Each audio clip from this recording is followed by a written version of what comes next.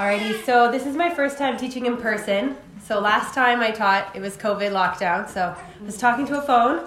So just bear with me as I adjust to speaking in this setting. So last week we had an awesome panel discussion, and Chantel and Heather, thank you so much for leading us through examples in your life and what it means to put off the old, renew our mind, and put on the new. And so as we begin chapter 5, we're kind of going to head in that theme as well, leaving the old behind and living as transformed children of God. And in chapter 4 and 5, we are answering the question, how do we walk worthy? And in our text today, Paul uses this contrast of light and darkness to further elaborate on that, of what it means to live worthy of our calling. So the main thrust of this text is the call for believers to forsake darkness and walk as children of light. So you can see on the board, verse 1 to 14, I've titled Forsake Darkness. So in this section, we'll discover a description of the darkness and why we are to forsake it or abstain from it. And verse 15 to 21, I've titled Walk in the Light. And here is where we will learn how to walk as children of light by seeking wisdom and being filled with the Spirit. All right, so let's dive in. Once upon a time, there was a young beggar woman, orphaned at birth with no family she could rely on. She scrounged up food wherever she could, never knowing where she was going to sleep at night. She lived a harsh and sad existence until a messenger from the king came and invited her to the palace.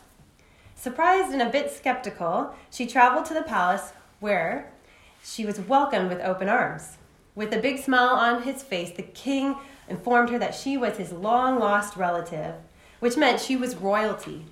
She was immediately given a luxurious room, an extensive wardrobe. She joined the royal family for elaborate meals with more food than she'd seen in a lifetime. No more scraps of food, no more lonely nights. She was a member of the royal family. It was a dream come true, you'd think. But one night, the woman left the security and comfort of her cozy bed and went back to sleep on the streets until the sun rose. And then she snuck back into the palace before anyone noticed. This happened night after night until the pull from her old life was so strong and she didn't return. So if you're like me, that story leaves you perplexed. What? Like, why would the woman leave the security and identity and love given to her by her new family? She had a fairy tale ending. Instead, this ending is jarring because the one whom had been given so much left the blessings and returns to the pathetic life she had before. And you may kind of know where I'm going with this story. The story is often a reflection of the life of a believer. When we have been transformed from the kingdom of darkness to the kingdom of light, we are now daughters of the King, heirs of the kingdom of light. We are dearly loved. The blessings go on, and we go back to living in darkness. When we choose sin, we reject the King's rule, safety, and love. So we are easily tempted by darkness. And we all feel that strongly, I'm sure. So the first portion of our text today calls us to forsake the darkness from which we came. So what is the darkness we're supposed to forsake? So we see in our text that Paul doesn't beat around the bush. He gets right down to it, gives us a list. Sexual immorality, all impurity, and covetousness must have no place among the saints. So sexual immorality and impurity encompass all kinds of sexual sin, all sexual intercourse outside of the God-ordained context of a loving marriage. And this message is all over the New Testament, right? The incompatibility of sexual immorality and the kingdom of God. And this covetousness adds another dimension. It's the insatiable desire to have more. One commentator explained it as lustful greediness. And this is not to be tolerated in the life of a believer. Down to the core, these sins are driven by lust, putting self-gratification at the center. Thus, the worship of the creature rather than the creator, which is idolatry, as it says in the text. And then verse 4 goes on beyond immorality to vulgarity, sinful speech.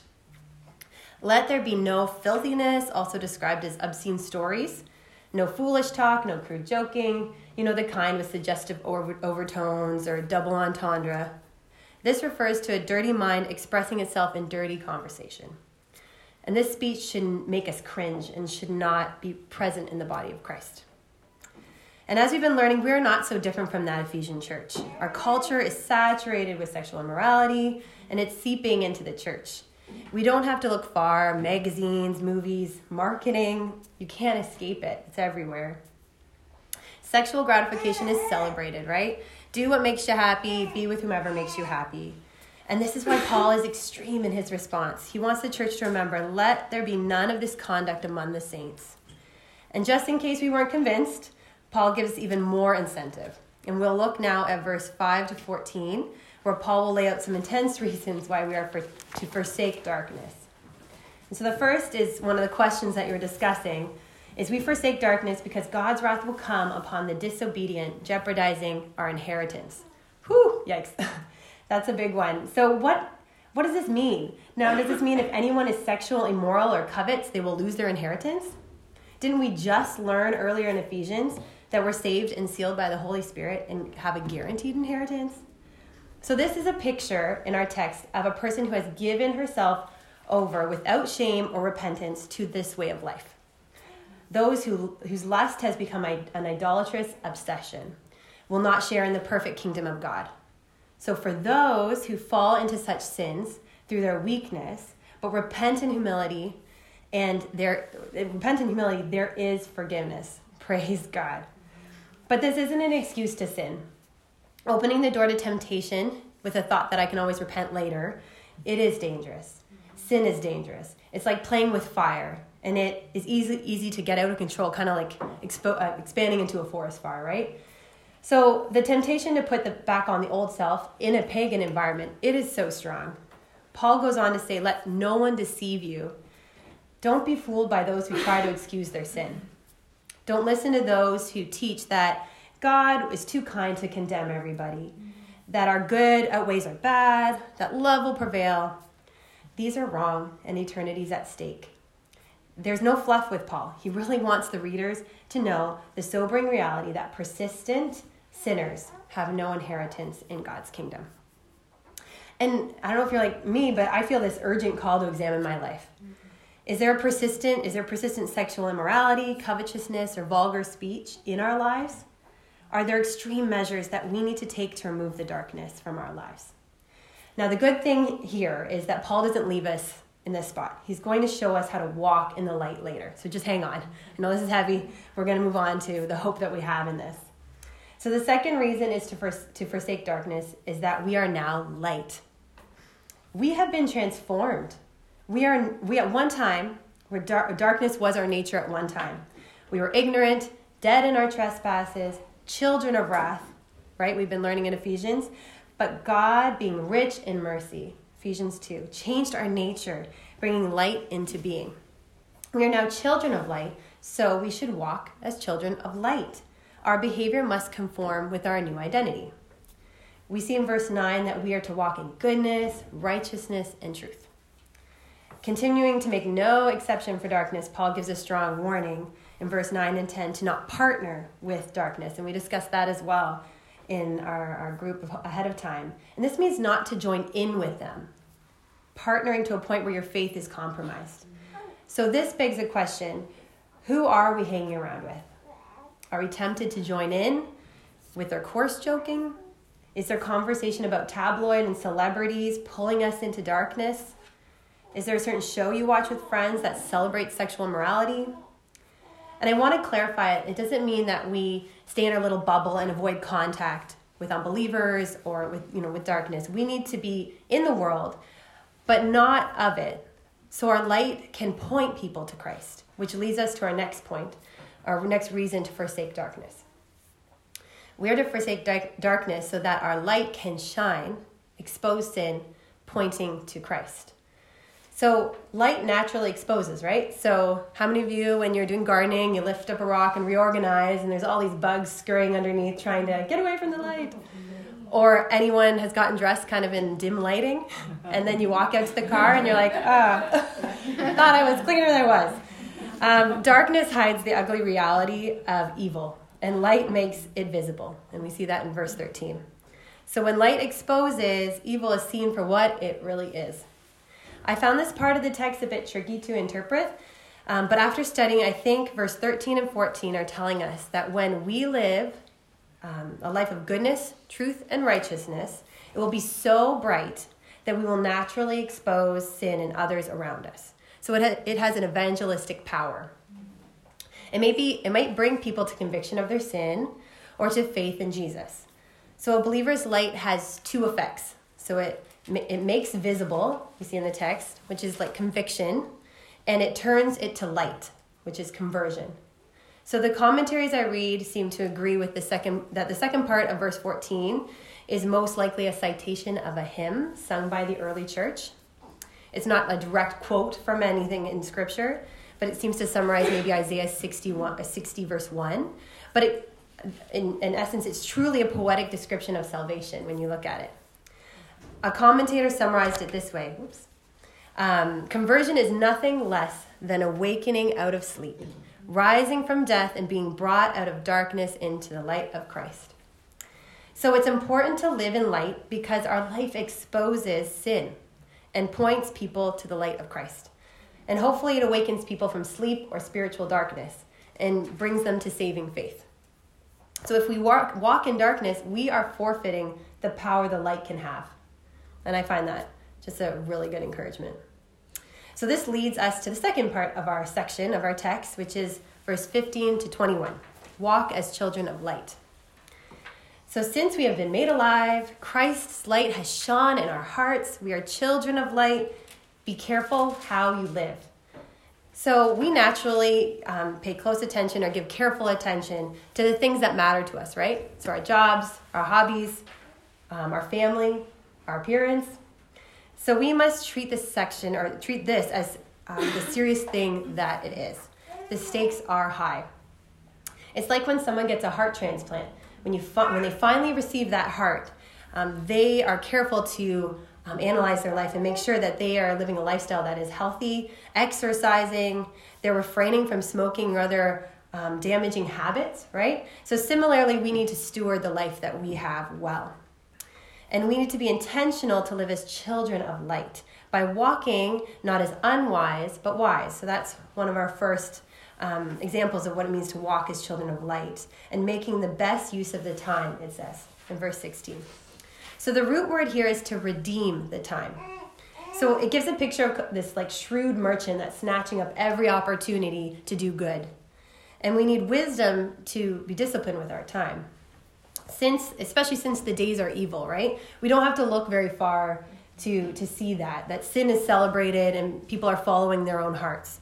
So we need wisdom to navigate the darkness or this dark world. And so then it also says walking in wisdom means seeking the will of the Lord, as we see in verse 17. So there is a lot that could be said about the will of the Lord. And I was like, what exactly, how much do we talk about here? And we could spend a whole lesson on that. But to keep it brief, I wanted to point out two things that I think are simple but profound.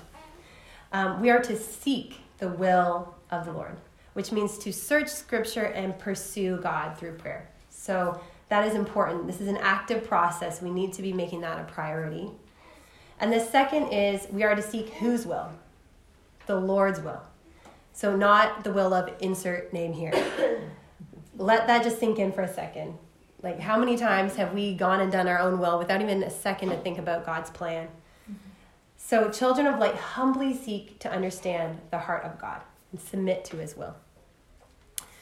So then Paul gives us another contrasting image. Drunkenness versus being filled with the Spirit. And the first thing I want to clarify about this command is that to be filled is an ongoing thing. It could be translated, be constantly filled with the Spirit. So this is in addition to the first time filling of the Spirit that seals us for eternity. So what's Paul doing with this image? He's saying, just as you are under the influence of alcohol, when we are filled with the Spirit, we are under the influence of him, under his power. Where alcohol is a depressant and leads to loss of control in one's judgment, under the Holy Spirit's influence, we gain clarity, direction, and self-control, which is a fruit of the Spirit. Instead of a substance addiction, we are to drink in so much of the Spirit that we have this wonderful Spirit dependency. So it's actually a wonderful picture. I've often read that scripture and was like, well, what is that doing? But it's a beautiful contrast. And so Paul explains the marks of a Spirit-filled life in verse 19 to 21. First, we see a musical joy, a heart that is caught up in the joy that overflows in song. We see it in the Psalms, sing a new song to the Lord. a joyful praise through singing and making melody. And I've often heard it said that Christianity is the singing faith. And I think that's so beautiful. The second mark of a spirit-filled life is universal gratitude. You see that there in the text, being grateful always for everything. And you know those people that are thankful and don't grumble. And that's just the Spirit working in their lives. And the third is submission to one another. And this includes a humble love, a meekness, a gentleness, out of reverence to Christ, who submitted, or who showed the ultimate act of submission unto death. So if you're like me, you've already started making a list, right? You're like, okay, I've got to be more joyful. I've got to be more grateful here. But remember, this is an overflow of the Spirit. This only happens when we're filled. So how are we filled? So this is it's a passive voice in this text. So it's let the Holy Spirit fill you. So there isn't a formula to recite. It's simple repentance from what grieves the Holy Spirit so nothing hinders him from filling you. And then setting your mind on things of the Spirit, like you see in Romans 8:5, which is actually directing your attention or devoting your time to the Scriptures. It's really interesting study of how the Spirit and the Word are connected, intertwined constantly. And so there's a quote by Stott that says, "There's no greater secret of holiness than the infilling of him whose very nature and name are holy." She didn't catch that. Basically, if you want to be holy, you need the Holy Spirit. Like, we need him. As I was studying, this to me was a light bulb moment, pun intended. I was starting to feel the weight of all the things I need to stop doing and start doing. I needed to set up this habit. I need to pray for this heart change. Imitating God is hard. And when I got to this point, it really became clear, and it was just like a weight had been lifted. We are children of light. We are not like flashlights walking around with some battery source, like our own battery source, our own strength. We are to be like solar lights, soaking up the rays of the sun, S-O-N, and his word. And as we're charged with his Spirit, we are able to be lights in the darkness. We can't do it on our own. We don't have the power in and of ourselves. And so we are to be filled with the Spirit. And so to wrap up this incredible passage, as children of light, hear this urgent call to forsake darkness and walk in light. Eternity is at stake, ours and those whom you have contact with. We are called out of darkness into his marvelous light. Remember, we are to imitate God as dearly beloved children, and there's no darkness in him. We have been adopted into his royal family. We are that poor beggar that was welcomed into the palace, given all the blessings. Don't turn away and live as you did before. Instead, with thanksgiving, let's live out of a secure identity as children of light. Remembering we are his masterpiece and we're made for good works. So let's walk in them. And as I was studying, I really feel the Spirit brought 2 Corinthians 4:6-7 to mind, and I think it sums up so well. For God, who said, "Let there be light in the darkness," has made his light shine in our hearts, so we could know the glory of God that is seen in the face of Jesus Christ. We now have this light shining in our hearts, but we ourselves are like fragile clay jars containing this great treasure. This makes it clear that our power is from God and not from ourselves. So live these impossible ethics with the vast possibility and power of the Holy Spirit. So that's a quote from Kent Hughes. And let's hear it again. Live the impossible ethics by the vast possibility and power of the Holy Spirit. Ladies, let's heed the call to forsake darkness and to walk in the light. Let's pray. Heavenly Father, we thank you for calling us out of darkness and welcoming us into the kingdom of light. As your beloved children, please help us walk in the good works that you have planned for us out of love and gratitude. Spirit, fill us. We need you. You know our hearts are prone to wander. Please help us walk as children of light so that we all might see your glory shining through our weak and fragile lives. We pray all this in Jesus' name. Amen.